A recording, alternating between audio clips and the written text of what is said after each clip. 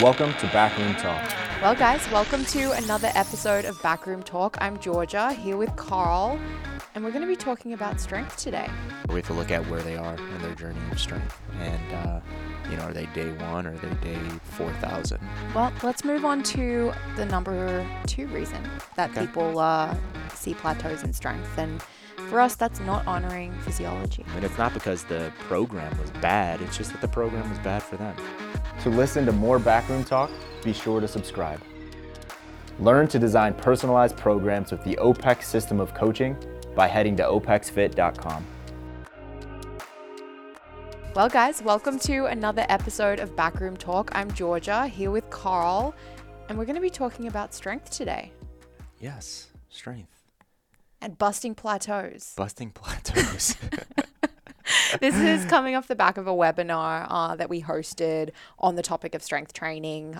So there's going to be some crossover with the content. If you guys were on that webinar, you may have heard a little bit of this conversation, but not all of it because this is more casual, right? Yeah. We're just in the back room having a backroom conversation. I was going to say a backroom talk, but it didn't work. Well, we get to be a little more loose, flying up by the seat of our pants, have a little more fun on the podcast than we do on the on our very professional webinars. I know, right? We're really buttoned up. We put on our OPEX suits and ties for webinars, but podcast is chill. Yeah, I'm gonna wear a tuxedo on that one. Love it. I'm gonna go tux. Very good. Very nice. Me and Jacob were talking about doing a not casual Friday. So because you know how we like, Yep. he'll wear like khakis or something, or like jean shorts or something like that. I was like, what are you doing, man? Like, why aren't you wearing Lululemon shorts? We're going to take that to the next level. We're going to come in with tuxedos. I like that. It's one of the problems of working in fitness, whether you're like working for an education company like us or you're a coach, you never have the opportunity to like dress up, right? You live in yoga pants. I don't think that's a problem. I love it too. I don't think I could ever like go to the corporate world now. Yeah, if I had to dress a certain way, I wouldn't conform. But I think it's moving away from that now, like because tech companies are taking over, right? Yep. So it's like T-shirts and hoodies. Yeah, it's just come in casual, do your thing behind the computer, and that's it. Yeah, I mean the remote push last year, where everyone got to wear pajamas for a year. I feel like no pants. That pushed it in that direction. Have you ever done too. it? Did you ever do like the no pants? I didn't do the no pants on a call. I did like pajama bottoms on a call, but not no pants. I don't often wear no pants around my house, to be honest. Like there's normally some kind of pant on. Okay. We'll leave it but there. each to their own. If you have stories, did you ever go no pants on a call? No. God, I have children. I'm not walking around like... Yeah, you know what I was going to say. All right. Well, let's get back to the topic of conversation for today, which is strength, specifically 4 reasons that people often plateau in their strength progression. And then we're going to offer up some solutions to actually be able to address them before we get to the episode. Guys, as always, take a second, leave us a review. That stuff like really means a lot, and it's massively beneficial for us to be able to keep putting out good content. So if you're on podcast, leave a review on the app. If you're on YouTube, a little like and a subscribe never hurts. So go ahead and do those things too, please. All right. What she said. What I said. What she said.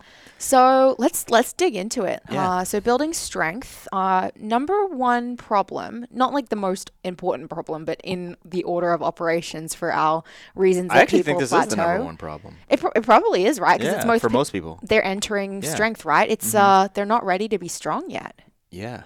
I mean, I think, we have to look at where someone is in their journey of becoming strong. And for context, I think we roll through this conversation today with thinking, this person or this avatar, their goal is to be as strong as possible. Yep.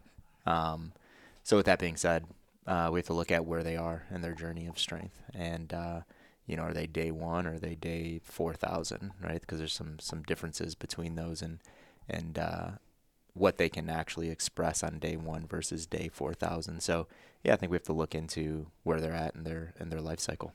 Walk us through a little bit what that life cycle means. So someone day 1 versus, day 500 versus day 2,000. What are some of the variations in what that person is able to do in strength work? Yeah, gosh. So we'd have to put resistance training, like strength work is a part of resistance training, right? So everything is a part of resistance training, like hypertrophy, strength, everything sits inside of just doing resistance. So with that being said, it's like strength has it has its time, right? Where it needs to, let's just call it like shine or be the priority. But when someone comes in day one, it's like you have to learn how to move. It's all about learning movements. And you can, let's just say the bench squat and the deadlift, just because it's just like classic in most people's heads. But I think we should expand outside of that in this conversation. But let's say it is just the bench squat and deadlift. It's like people need to learn how to do those movements instead of coming in and doing, a program that they found online that says, they're going to put, 50 pounds on each one of those lifts in 6 months, which can be done. But day one, the person should think about, hey, I need to master these movements. I need to master these patterns inside of these movements. And if you are in a rush, right? If you're in a rush and you do put on 50 pounds in 6 months, which is absolutely doable for a beginner, what's being left behind in that pursuit? Because if the only goal in that 6 months is load, and it's not, I want to master the movement, that person's potential to be as strong as possible 3 years from their starting date is a lot lower than if they were to come in and say, hey, I want to master these movements. I want to feel contractions. I want to understand patterning. I want to, be able to come in and effectively move this relatively heavy load. So day one, you need to think about, day one through day 1,000 needs to be mastering the movements and the movement patterns. I think that is where both clients, so people wanting to get strong, and then coaches as well, get a little bit confused in that you can throw this templated strength progression at a novice lifter and have them bench squat dead 5x5 or 5-3-1 or whatever it might be, and they'll put 50 pounds on their lifts in that 6 month period and have great success. And they're like, okay, this worked. Why wouldn't it work again? You do something once, it works for you, you think it's going to work again. And that's where they get frustrated, is when that doesn't work again. For some people, they lift for 6 months and then they're kind of out, and you hear those success stories. And I think that's where coaches and clients get caught up, getting confused, thinking that this strength programming has to look like this. Someone has to be doing, this typical classic strength program, because they see those results, but they don't see 6 years down the track. Mm-hmm. We never hear about what that person is doing 6 years from now. They probably moved on to another hobby. They're probably not lifting weights anymore. Yeah. I mean, just talking about the day one person, it's so important to understand what is their goal. You know what I mean? Not everyone's goal is to bench squat and deadlift as much weight as possible. Most people's goal is not to bench squat and deadlift as much weight as possible. So there has to be a connection to the long term in that initial starting point. So I think everyone needs to master movement, right? If someone wants to go into the gym and they want to be in there for any amount of time and they want to do resistance training, step one for anyone is to master movement patterns, no matter what their goal is. So that's, someone that's like, hey, I just want to move to be healthy and fit and, have some fun with resistance. They need to master movement patterns. Someone that comes in, they're like, I want to, compete in the USPL in 10 years and I want to squat as much as I possibly can when I'm 35 years old. That person needs to also master the squat pattern.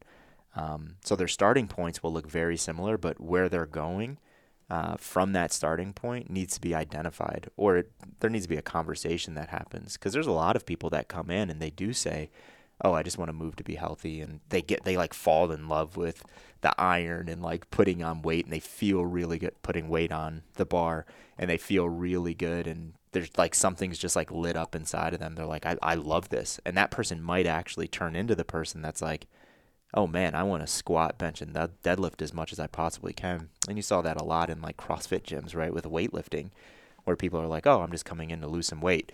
And they do some variations of a snatch and clean, and they're like, oh my gosh, this is the most challenging thing I've ever done. And then you have the gyms that have the barbell clubs, and that starts to get more popular than the CrossFit side, because people just fell in love with lifting in the snatch and in the clean. So I think people's goals can pivot. Or the person that comes in and they say, I want to bench, squat, and deadlift as much as I possibly can in 10 years, they could fall in love with the process and just be like, gosh, I don't want any pressure attached to this. I just really love coming in and training, right? I love, feeling the results of doing a bunch of really good resistance training, and they could actually flip and turn into the person that's like, no, I don't really want to bench squat and deadlift as much as I can. I just want to do this for longevity purposes. Well, the great thing about that is you give someone the opportunity to discover that rather than cramming them into this like very specific, we're following this program with these very specific performance goals connected to getting stronger. You start them off where everyone needs to begin, which is developing efficiency and movement patterns. And they have years to figure out, what do I actually enjoy? What do I want out of my fitness? Do I just enjoy the process? Do I actually want to go and compete in some kind of weightlifting or powerlifting competition? You give people the opportunity to do that by having experiences in fitness first, because I don't think any of us actually know what we want from fitness when we enter it initially, especially when it comes to performance goals, right? Like you hear a person like, I want to increase my back squat, I want to run a marathon. It's because they've seen someone else do those things and they've decided that that's going to be the thing that gets them to their ideal version of fitness. But the reality is that that looks different for everyone, and they might get 6 months in and realize that's not the goal anymore. Yep. So you give people freedom to be able to explore when you start by developing patterns and efficiency. And one other, I guess, really important takeaway from what you said there, Carl, is that it's not just the goal that dictates the program. We have to think about where that person is starting from and their capabilities as well. And I think that most clients have a very goal-centric idea around what a program should be, i.e. this program has to be connected directly to my goal. And coaches as well, as they're starting, to try and figure out program design. So making sure people understand there are many factors that go into deciding the right program for someone, including, past experiences in fitness. Yeah, to make it easy to, answer your first question of like the, day 1 versus day 400 versus day 4,000, I think we could just set up like a very easy, typical volume and intensity curve, right? Where it's like, day 1, volume is here. Right? Intensity's here. Day 400, volume actually doesn't do this while intensity does this. They almost do that, right? And then we get to like day 4,000, and now we're like, we're hitting, true maximum potential, 1 rep maxes and all of that. Volume starts to dip down, and then intensity takes a very sharp turn upward.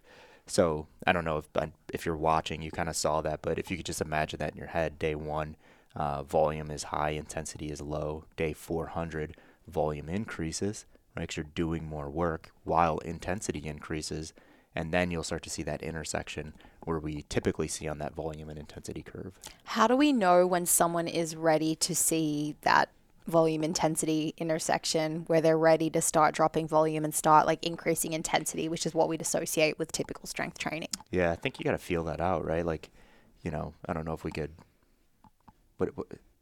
What was the last download that we put out? Was that the strength one, or 2 downloads ago? That was the... Did we have a strength life cycle? We did, yeah. The strength life cycle was in that. We can drop that in the notes for people to download and check out. Yeah, sorry, I didn't want to like jump the gun and tell people to download something we didn't have available. We do. But yeah, download that and just take a look at it. And there's like it's a framework, right? It's like, day 1, you're here. Day 4,000, you're there. But even inside of that, you still got to feel it out, right? Like, the best way, in my opinion, to understand if someone's ready for it is you got to give it to them and see how they respond to it. Yeah.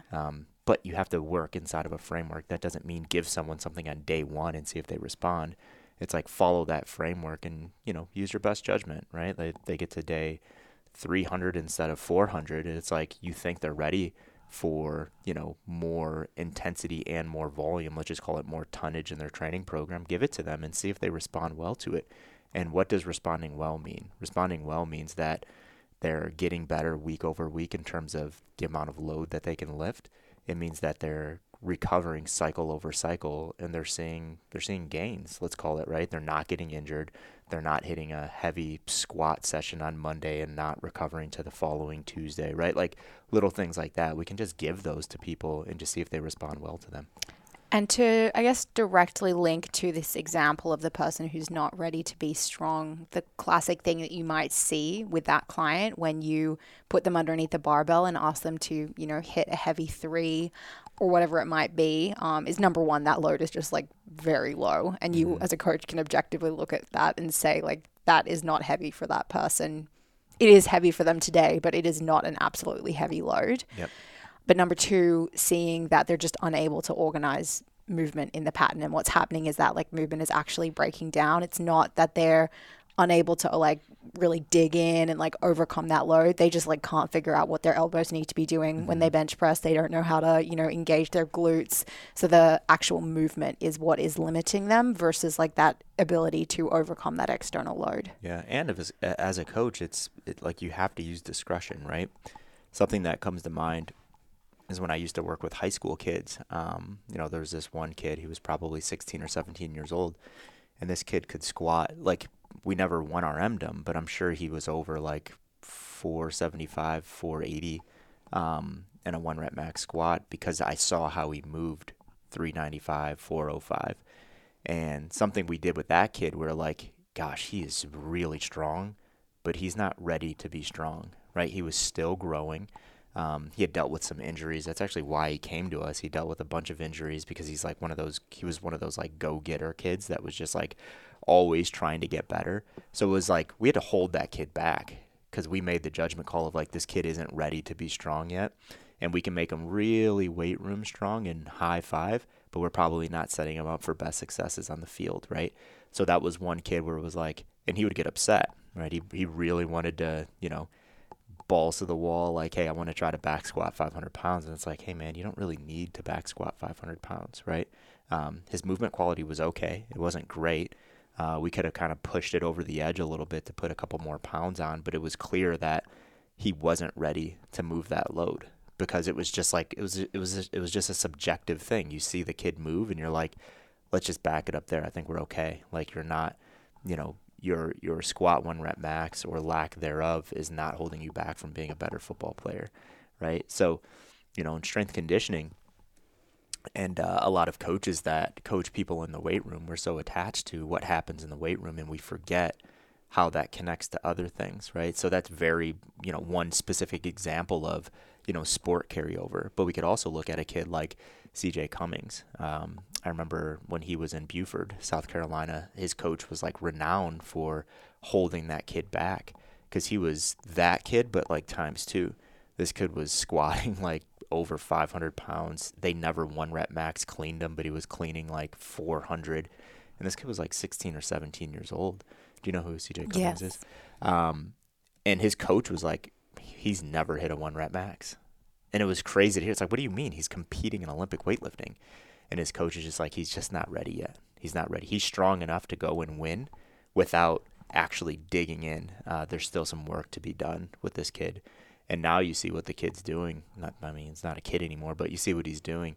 And I don't know what the guy's maximum potential is, but I think it was a right call at 16 and 17 to hold him back a little bit so he can kind of ride that wave of, you know, volume, decrease, intensity, boom, now go and peak when you're 24, 25 years old for the Olympics. So just, you know, very two different examples, but there's some synergies in like, you know, a coach subjectively saying, you're just not ready to be strong yet. Yeah, it takes a lot of trust on the part of the client to accept that sometimes, right? You got to have a good relationship with that person to hear you're not ready to do that and to accept that and be okay with it and be like, okay, but in 8 years, I'm going to be ready to do that. Yeah, you just got to tell them why, right? And like, I think there's some trust built there because as a strength coach or just a coach in general, you want your people to succeed inside of your 4 walls, right? So for you to say, hey, you know, I know you could do more. I'm going to hold you back for your best interest. That's actually putting your best interest aside because a coach's best interest is to say, boom, here we go. I'm going to post this on Instagram. My athlete, my client just hit a 600-pound back squat, but that coach is in the background. They're like, actually, I don't really give a shit about that. I care about this individual's best interest and what's best for them. So just having that conversation with them, I think will pay huge dividends. Obviously, there's going to be people that aren't going to be on board with that, but as a coach, you have to have your limits, and it's like, are you going to let your client dictate the program or not? For sure. As a coach, you got to understand the principles of the strength life cycle first, though, to be able to communicate that to people. And I do think it's a good opportunity with the right client who maybe is pushing back a little bit or wants to understand the why behind it, sit down with them with that infographic and like actually walk them through, like print that thing out or open it up on your phone, whatever. Don't print it out. That's no one prints things anymore, do they? But open it up on your iPad and like walk them through what their progression over the next 50 years is going to look like, because that's an exciting thing to see that laid out. I just think most coaches aren't really equipped to understand what that looks like in the true long term. Yeah. And most clients have never considered it before. Yeah. I know we've been on this one for a while, but I think it's important. You could do 10s with a client, like 10s, like, 3 sets of 10, 5 sets of 10, 4 sets of 10, whatever that is. You could do 10s with someone for a really long period of time, and that person could still see a lot of results, right? And a lot of strength gains. If you have a client that's getting really strong off of 10s, that tells you that they're not ready to get strong off of 5s yet, if that makes sense, For right? sure. It's like keep giving them volume, because there's some learning that's happening there. There's something that's happening at a neurological level that's happening there that's actually making them stronger, and you don't need more intensity to do that. So tap that thing out before you go down to the 5s. Tap the 5s out before you go down to the 1s, 2s, and 3s. I know that's like way oversimplified, but sometimes I think it's good to be oversimplified. It's just like, we're going to give you 10s for a couple of years. For sure. We'll vary up exercises and tempos and all that stuff, but we're just going to stick with 10s. Because the sad thing is, once you move past that, sometimes you lose the opportunity to go back to it, Yes, you and do. you limit someone's potential and they never, hit that number that they wanted to hit Yep. because you were in a rush for them to get better. Yeah. Be patient. Gosh. Yeah. Hopefully we all have a lot of time. Most people have a lot of time. So I think people just need to be patient, and that strength life cycle and that framework gives us something to refer back to and like check us, right? Where it's like, gosh, no, maybe I don't need to do singles yet. I'm only in month 13 of this thing. For sure. Well, let's move on to the number 2 reason that Okay. people see plateaus in strength. And for us, that's not honoring physiology. Oh, maybe this is number 1. I'm going to say this to everyone. Maybe this is number 1. Which one's most important? Well, tell us what this means, Carl, Yeah, so- and how you do honor physiology. Yeah, I think this is, how do we recover, right? Strength is so recovery based. Yep. And I know we've talked about this before, but we get confused sometimes. We think that doing more is always better. And it is in some aspects, right? Like growing muscle tissue. Doing more is almost always better, because you have to adapt to that muscle tissue trauma. With strength, it's the complete opposite, right? If the goal is to be as strong as possible, you want to get away with doing as little as possible while still seeing those strength gains and strength adaptations. And a lot of people fall into the, I'm kind of jumping in the next one, so I'll leave this to lifestyle. So recovery is really important. So what we do in the gym obviously is going to influence, like if we're doing a good program, right, that we can recover from, that's going to influence what we need to do or not do outside of the gym to recover from that work. So recovery is so important. So when we think about recovery, it's like, what do we do outside of the gym that can lead to better levels of recovery, right? It's like, we call it like, pacing or aerobic work and just moving blood. So yeah, blood movement outside of the gym is super important to recover, especially from a strength adaptation perspective. So that doesn't mean being in the gym and doing assault bike intervals and row intervals and stuff like that. That just means like, hey, get outside, right? It's like 2 birds with 1 stone. Another thing that we would talk about is just get a lot of sun, right? Get outside, get some sunshine on your skin, move. It's like go for walks, right?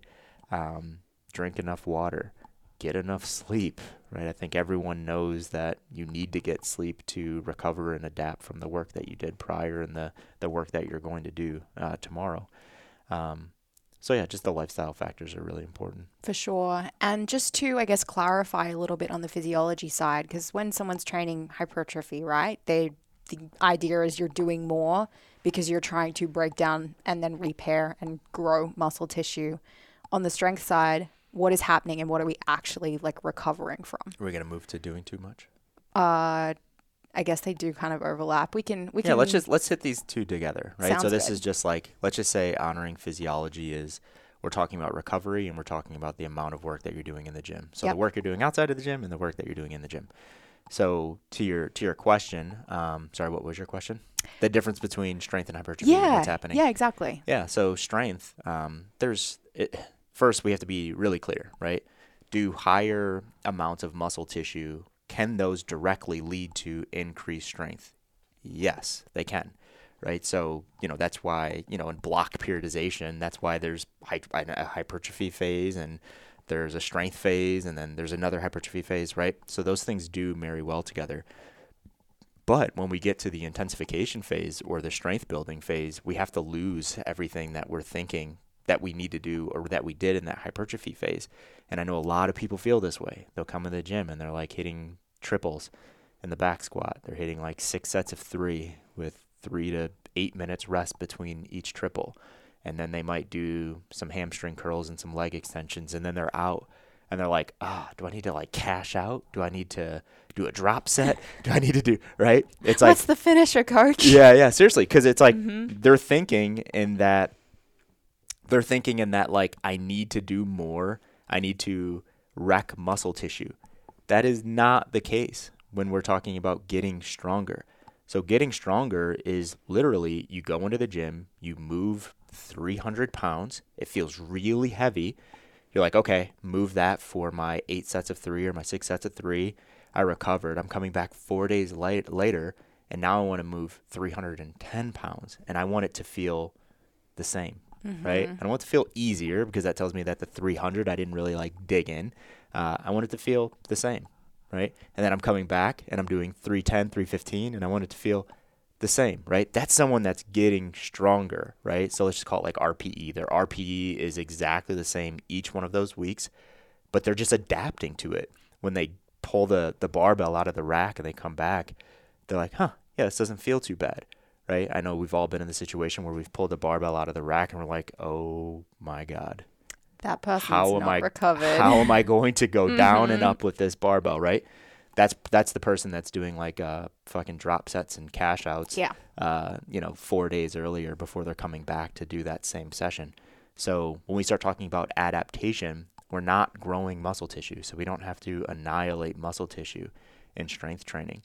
In strength training, it's a, let's just call it a CNS adaptation. It's a neurological adaptation.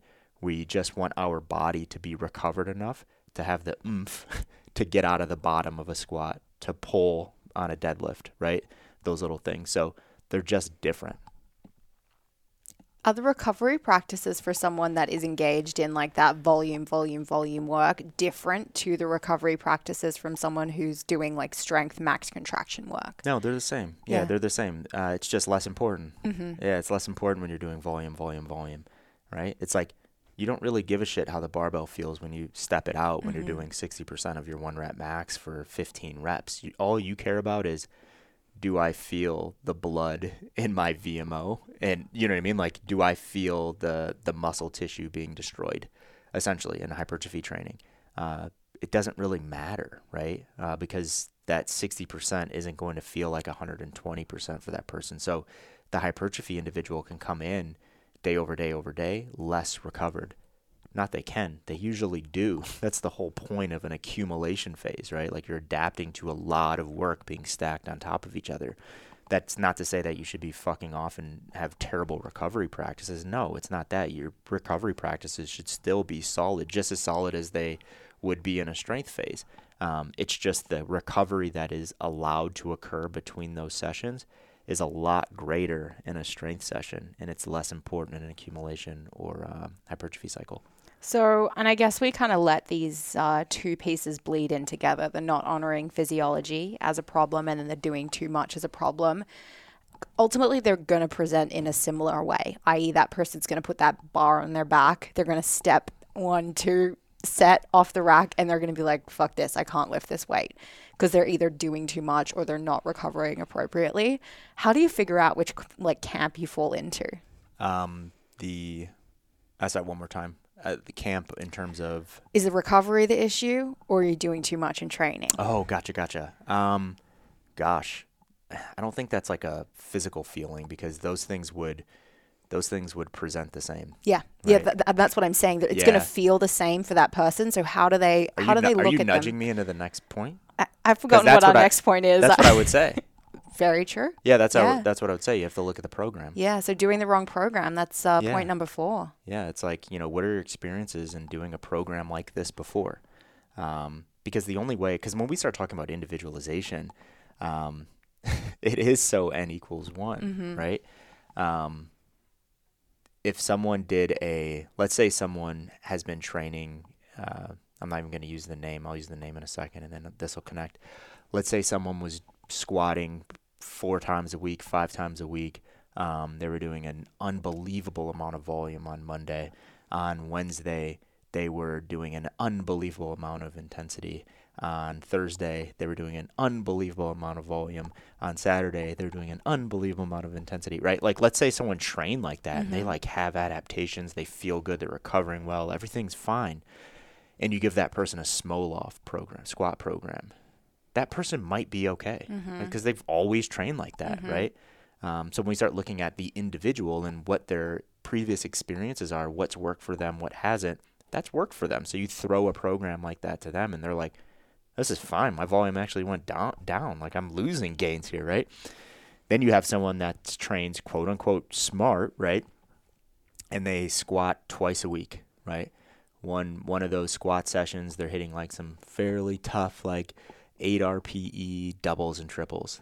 The other squat session, they're doing like varied squat pattern exercises where they're just getting in a lot of volume, right? So they might be doing like leg extensions and cyclist squats, just like speed back squats, whatever that is. And that's how that person always trains, right? They have like what we call like a max effort day, and then they have like a hypertrophy or a speed day in the squat. And they've done that for a decade. You give that person the Smolov program, how do you think they're going to respond? Trashed. It's going to fucking suck, right? Like they're going to feel that what we talked about before, where they pull off the barbell on that Saturday where they're supposed to get really intense, and they're going to be like, I can't do this, right? Like, this program says I have to do 92.67% of my 1 rep max, and I can't even stand up, but I got to follow the program. So what happens? They squat down, they hurt their knee, they fail, whatever happens, right? And it's not because the program was bad. It's just that the program was bad for them, right? They weren't prepared to do that. They have no experience doing that.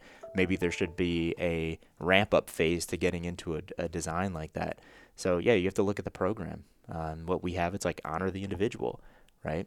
Assess them. Are they capable of doing this? And that's not like testing their 1 rep max. Assess through a consultation. Have a conversation with them and just ask them what kind of squat programs they've done in the past. Because I can't think of any individual design coach, let's call it OPEX coach, that would sit down in front of someone that was brand new to training and say, well, got this cool Smolov thing. You said you wanted to get strong, and just give it to them. It's like, we'd laugh at that, right? But that's happening out there. For sure. Well, I think with the doing the wrong program piece as well, coming back to recovery practices have to sit inside the program, and that's where strength programs fall short so often. Especially, you take that template from online, you take that Smolov program and you start following it. There's no recovery built in. There's no conversation around nutrition and how to fuel to recover from that work or going into the gym. There's no conversation around like getting 8 to 9 hours of sleep because of the huge CNS demand that's going on. So making sure that inside of that program you have those recovery pieces built in, because if they're not, then that's probably the problem. Yeah, and recognize when you give a bad program. Like, I still coach a few people, and I still give a couple bad programs here and there, but I think I recognize them soon enough where it's not like detrimental, and I pivot that thing up a little bit, right? I can think of a couple off the top of my head where it's like starting new training cycles, and it's like, whoop, I actually misjudged that a little bit, but I'm like super open, and I'm like, hey, let's, I was wrong here. Let's back off. We're going to do this thing instead. I just think of someone, Sean McCullough, I gave him something like, I think it was like 2 or 3 years ago. Because we were like accumulation, hypertrophy, and I gave him, I think it was like giant sets or something like that. And he's like, dude, like, I was only able to get through 2 sets of this. And I'm like, destroyed. I'm like, I'm sorry. Let me back up. We'll kind of back this thing up. We'll go try sets next week. But yeah, like, that happens all the time in our model. Like, we give the wrong designs sometimes But the beauty is that we have the opportunity to pivot and change that thing up. We just have to be able to recognize if it's the wrong design. And going back to what we talked about before, it's like, how do you recognize that? Someone's not able to do it, they're not able to recover from it, or you're not seeing results, whatever results mean for that program. So when you set a program out, have some check-ins, right? It's like, what's the point of this program? What is this program supposed to do? If you're in, 6 weeks of that program and you check in on week 3 and you're like, actually, this person's getting weaker. It's like, why are they getting weaker? Is it the program? Is it something that they're doing in lifestyle? Is it a combination of the two? Maybe you have to, bring back some of the program because there's some uncontrollables of lifestyle that they just can't handle, right? So, yeah, I mean, I just threw a bunch of like variables, but that's what coaching is, right? It's like, that's the art of coaching. Definitely. Well, I want to visit the examples you gave just before of that person who's been doing the max effort day, high volume day, max effort day, high volume day. They love a small off program. It's actually less than they were doing before compared to the person that is coming from our idea of like smart program design into small off, and the two different experiences they would have there.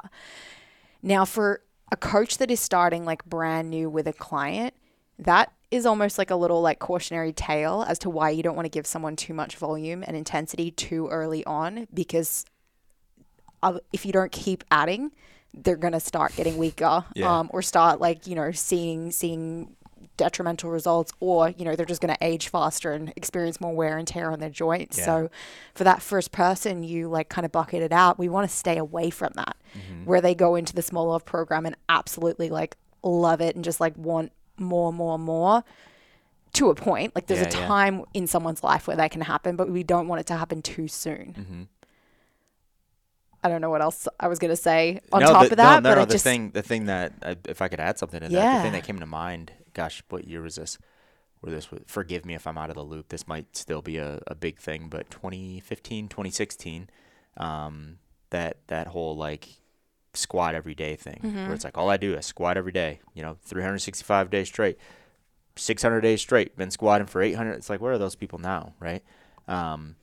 If you do something too much, what happens when you take that thing away, right? And that's why we have to be very patient, and we have to really think about, where is this thing going long term? Because if the only goal in fitness was to get as good as we can as fast as possible, we would talk about program design completely different, right? Like, you look at a program design that just looks fucking stupid. You're like, why would you do that? That is going to destroy you.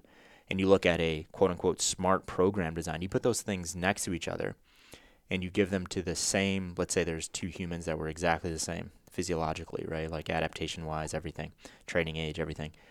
We give those two programs and we're like, we want you to get as good as possible in 90 days. Who's going to get better faster? The crazy program. For sure, right? You look at 9 months later, 18 months later, 24 months later, it's like the person with the goal is the person with the smarter program, quote unquote, depending on what their training age is and their experiences. Let's say they're an intermediate, right? 24 months later, we want that person to still be getting better. But the person that just went balls to the wall for 3 months and they're like, I'm doing this program design that's just throwing everything at me, that person is going to get they're going to get really good really fast. And then they're not like, what do you do? What do you do now, right? To your point, do you just keep giving them that? Because for them to continue to adapt, you have to keep giving them that. If you take some of that away, what's going to happen? They're going to get worse. Yep. And I remember when I used to, back in my day, when I used to coach a bunch of athletes, I would see that all the time. And I didn't recognize it. I was like, why are these people getting worse? I'm giving them such pristine program designs. These things are perfect, right? Like, in my young, dumb head. And what I realized very quickly was they're coming from something that was so different and so much more high volume than what I was giving them that I was actually making them worse. Mm-hmm. So it's almost like, I don't want to compare this to like heroin addiction, right? But it's like, how do you get someone off of a really strong drug? You give them a little bit less of that drug, right? Like you have to wean them off of that thing. It's the same thing with like the Smolov person that's been doing that for 24 months. It's like you have to wean them off of that or else they're going to get really weak and they're not going to be happy. And be like, why am I paying you? I'm getting worse. It's like, yeah, you're getting worse because we're actually rehabbing you. And remember, James used to always talk about, he kind of does a little bit still. He used to always talk about like rehabbing CrossFitters. Yeah. That's what he meant, right? That's what he meant. It's like, you know, they've been doing a bunch of shit for, you know, a long time. And then they finally came to James and they're like, this shit ain't working anymore. And James is like, well, you fucked yourself up pretty good, right? Now we have to rehab you, right? Now that's a long process. And then it's like, okay, now we're at baseline. Now let's start to add some things on and make you better. I think, you know how reverse dieting is a whole big thing in the interwebs right now? It's very popular. Is it? The concept of reverse dieting is a pretty hot one. I think we could come up with some kind I feel of... so out of the loop.